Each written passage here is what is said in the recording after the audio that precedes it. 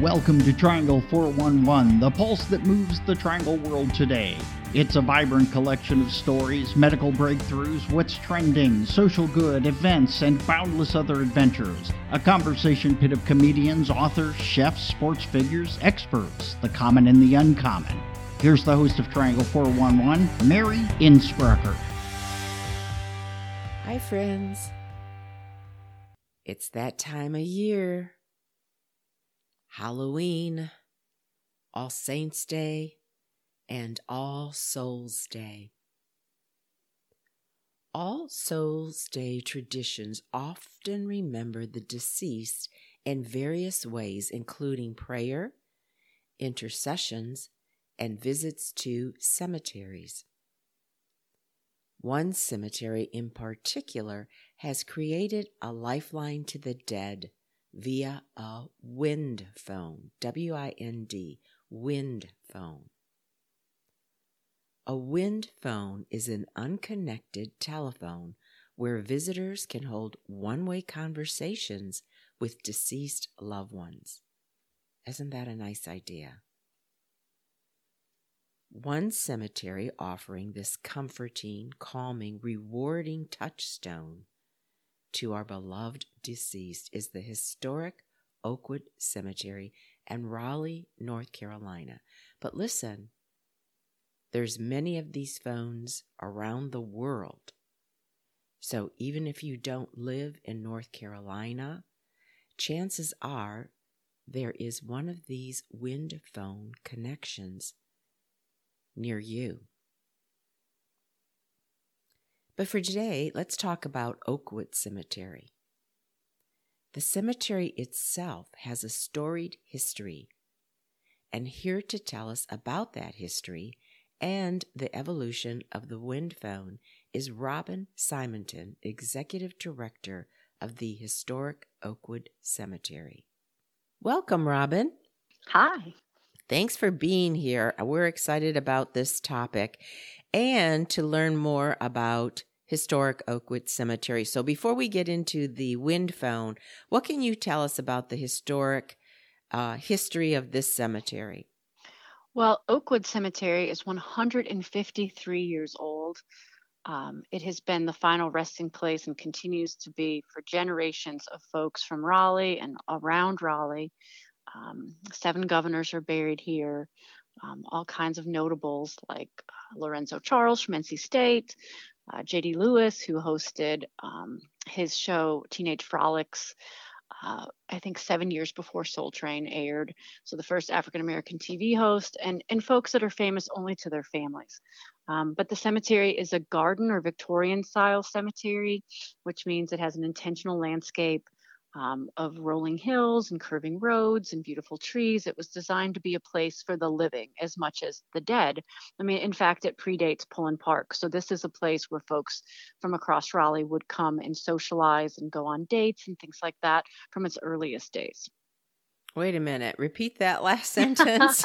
They would go on dates? Yeah, right. So the couples would court out here. It was a very popular place to go on for horse and carriage rides, and to take strolls, perhaps with a chaperone, through the cemetery.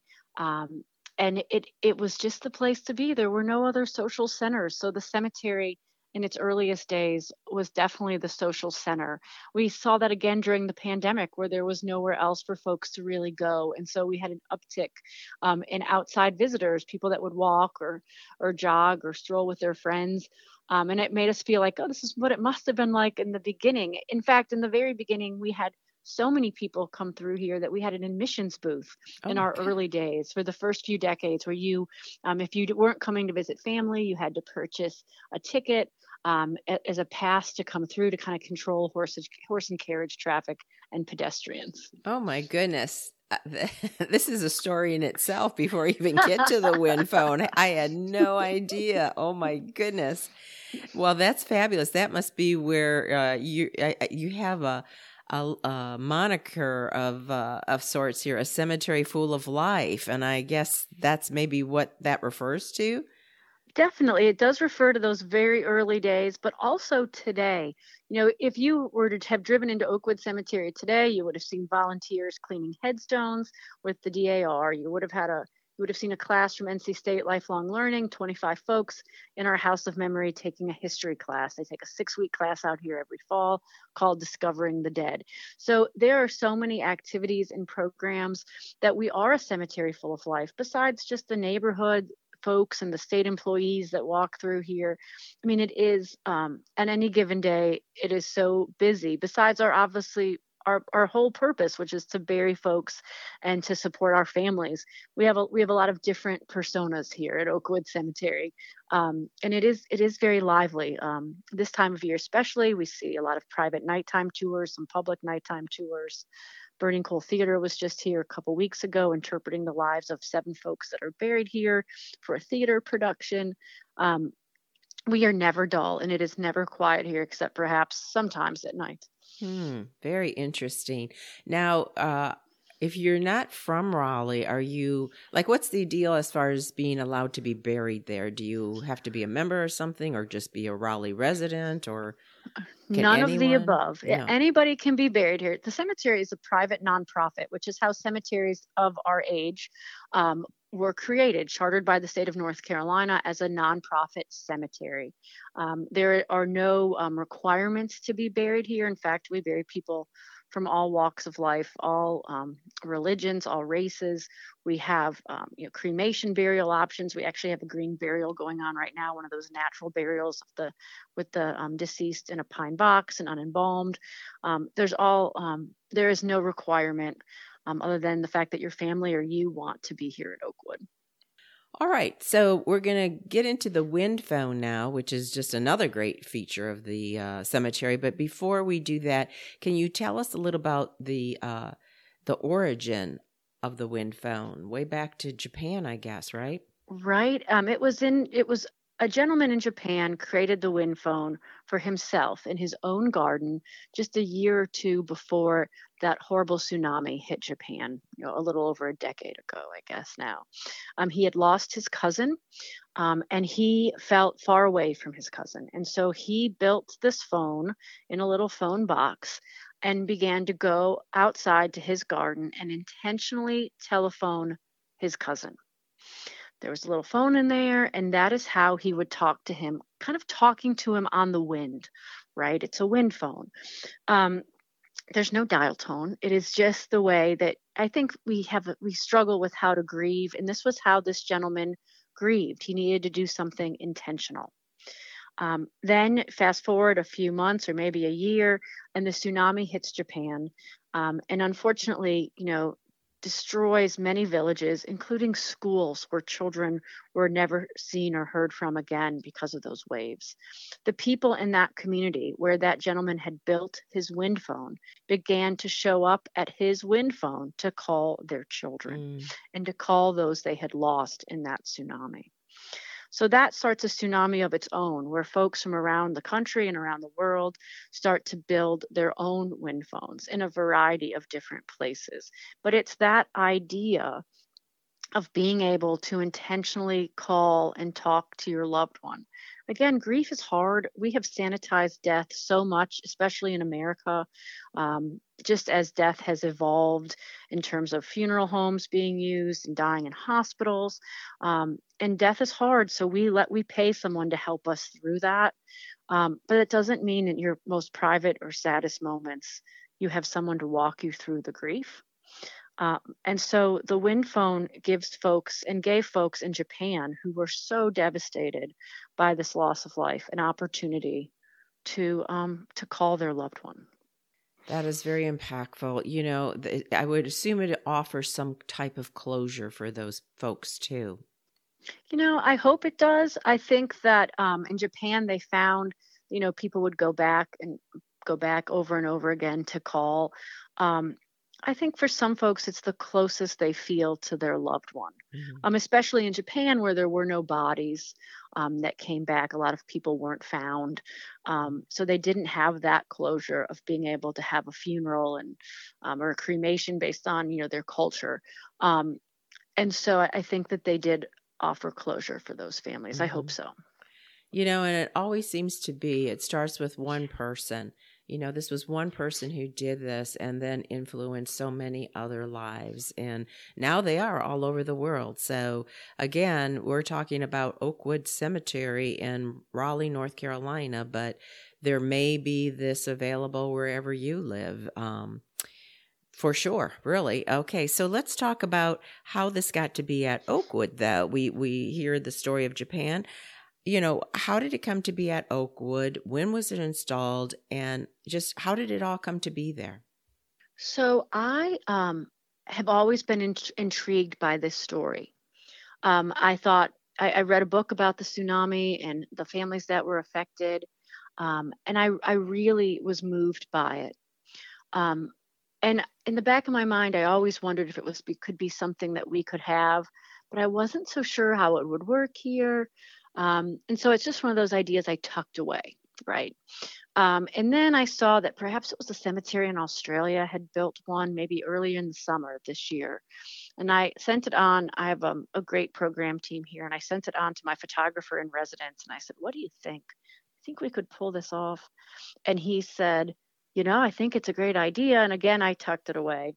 And then something popped up, where I saw a gentleman that I know who works at the State Archives was building some type of box for a cemetery neighbor. And I thought, that's who should build my wind phone. So I contacted Ian Dunn from the North Carolina State Archives. And I said, would you build this for me? And I sent him a picture. And he was like, yes, and I'll make it better than that. And a few weeks later, he said, would you mind if it was oak? And I was like, no, it needs to be oak. That's a great idea. It never would have occurred to me.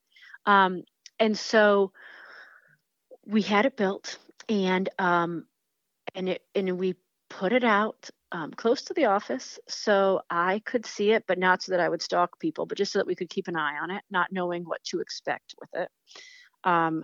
And maybe 2 months ago, it went out, and I said nothing. I wanted to see if anybody noticed it, if anyone asked us what it was, and I was sorely disappointed. No one really said anything to me about it. So I was like, oh no. But I didn't, issue a press release. I didn't do anything about that. I wanted folks to find it who needed to find it. I wasn't trying to, advertise this kind of sentimental thing. I'm very sentimental, and I'm very sentimental about death and grief. And so I thought, someone will find it and know what it is, and it will help them. And then, ironically, I had like a really successful genealogical find in my own family. And that may sound like so what, but I spend a lot of time doing research of Oakwood Cemetery's families. I don't often do research on my own family, but I was raised by a family. I had a grandmother that loved genealogy, loved it. And so I had a research opportunity that I discovered stuff about my family. And I immediately walked to our cemetery wind phone, and I called my grandmother. Mm. And I sent a picture. I put a picture on my own personal Facebook page and tagged my cousin, who was successfully, who was enjoying this genealogical research with me. And I said, "Don't you wish we could call our own family right now and tell them?" And then, I guess because I put it on social media, but not on the cemetery's page, people began to discover it. And it's a beautiful wind phone. Like I said, Oakwood. We put a little sign up with the QR code that takes you to a poem about the wind phone, and explains, how you may want to use it. And we have seen and heard of such amazing stories of folks coming and using our wind phone. So it was.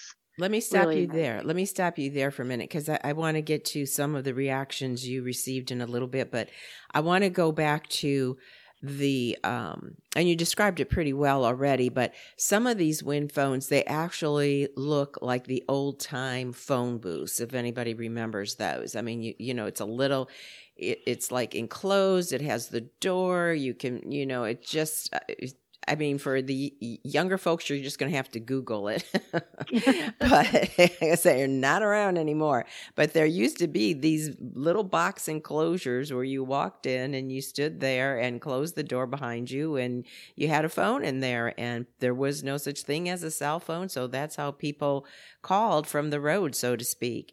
And so I've seen those like that. But you're saying yours is not enclosed, right? No, correct. Ours is not enclosed. It's on like a 3 or 4 foot tall wooden pillar, pole, whatever. And it's a little pine box that has a little roof and just has the phone sitting in it. So it's not enclosed. It doesn't have an open, like one of those old timey glass doors for a phone booth. Doesn't even have a little door to protect the phone itself from the elements. It's just a pretty little pretty little oak box with a little roof. But it's enclosed in its own way by the landscaping around it. There's some nice shrubs and plantings around it, so you feel like you're in a booth when you go to use it, because you're somewhat protected from folks being able to see you necessarily. Okay, so if I came around, and I just kind of saw that, I would assume it was a phone to. If you don't know this history, you could assume it's a phone for maybe the groundskeepers. It was a phone for okay, if you have an emergency. Is there anything on it that indicates, besides having to go to the QR code, that, you just come across this and there's a sign that says something on it? Well, so the sign with the QR code does briefly explain what it is. So it does, it now does have a little bit of a signage. Yes, it takes you to the QR code, but it tells you enough information that you either know what it is or need to look up more info, but there's a little bit of information there. Okay, so where is it located in the cemetery? So it's not very far in Oakwood Cemetery at all. If you come in off the main gate off of Oakwood Avenue, you go down that beautiful curvy, windy road entrance. It's just past the first right turn on the right-hand side, very close to Grassy Branch Creek in the cemetery. And is there anything particular folks need to know before they go? Well, it's really important to know that it's only available during the time our gates are open, so 8 a.m. to 6 p.m., 7 days a week, or 8 a.m. to 5 p.m. once time changes in a few weeks. But, it's there for everyone to use, and we ask that folks use it gently so that it can be used by many more people to come. So if for someone who has a loved one buried in a different cemetery than Oakwood, but need this outlet, could they still come to Oakwood and use the wind phone? Of course, you do not have to have any connection to Oakwood Cemetery to come and make a phone call. Okay, that's good to know. Now, I'd like you to share some of the memorable reactions by users that come in and have used the wind phone at Oakwood Cemetery. Could you tell us a couple of those stories? Sure. I'm going to start with my own experience, because I think people are like, really, did you put this in? Are you going to use it? Well, like I said, I did use it. But the greatest gift to use it for me was to actually enter a number in the phone. My grandmother's number, who died in 1997. I had not dialed that number since her death. And to actually put the number in the phone was really a gift, a very cathartic. You don't realize, today we don't ever dial numbers, right? We just hit whatever on your cell phone. But back then, you would hit the numbers on the phone, and there was something about it, of just being able to remember, that was really key. But so we put it in, not much happening.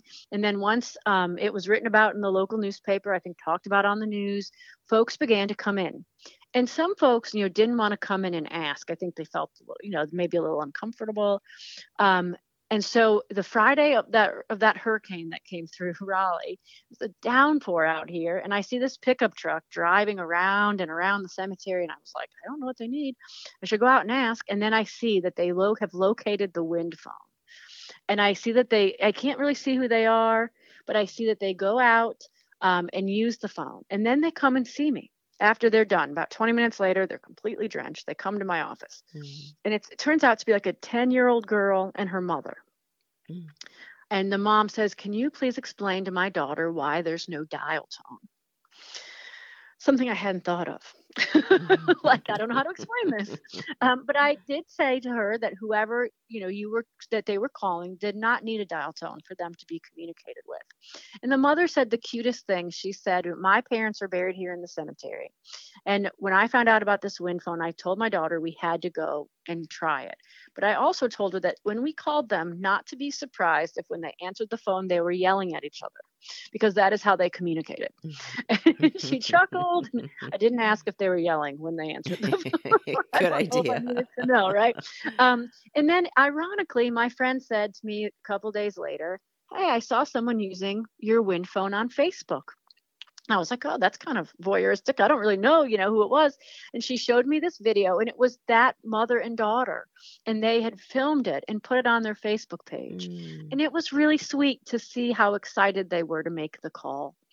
Last week, two adults came in with each individually having a list in their hand, and they were going to go and call people. It just, the idea of it was soothing to them, that they had people they wanted to reach out to, and this was a way to do it.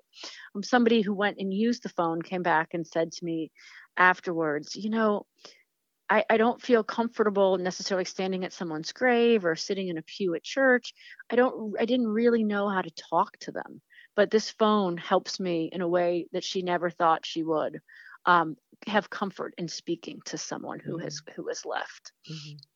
And then the very first people I ever saw using it were, it was a Saturday. I had driven in here for work. I saw a young woman at the phone and four perhaps friends, I don't know, standing about 10, 15 feet away from her, like side by side. And they were just watching her. I don't know if they were in line to use the phone next. I was going to say, is there a line? I know. I was Maybe like, you have wow, to take up that ticket idea once again. Exactly. I don't know. And so but I see that it gets some love every day. Folks are driving in or calling and asking how they can find it. And you said it was where? It's off the main road near. It's off the main road in the cemetery. You'll pull right in, and then there'll be like a T intersection. If you don't turn right at that T and you cross over that intersection, it's just on the right-hand side. And you mentioned something earlier, and I missed it, like creek or something. Yeah, so it's right on the other side of Grassy Branch, which is a creek that runs through the cemetery. Grassy Branch. Okay. All righty. I just wanted to get that out there one more time for everybody listening. So are there any plans to build another wind phone station because it has become so popular? I think that we probably won't build another, but we are working on additional landscaping with some Japanese plants to pay homage to the original wind phone. Nice. Okay. Well, this is really something certainly that could offer peace in these days when peace is hard to find. So thank you so much for doing this and being on the show today. Oh, well, thank you for having me. I hope that it provides comfort. Even if it provides comfort for just one person, then it's done what we've hoped it to do. Absolutely. Certainly a bridge between life and death, these wind phones. Okay, so now we are out of time, and it's time to high five and say goodbye. I'm Mary Innsbrucker for Triangle 411. Today's pocket: become a friend to a stranger.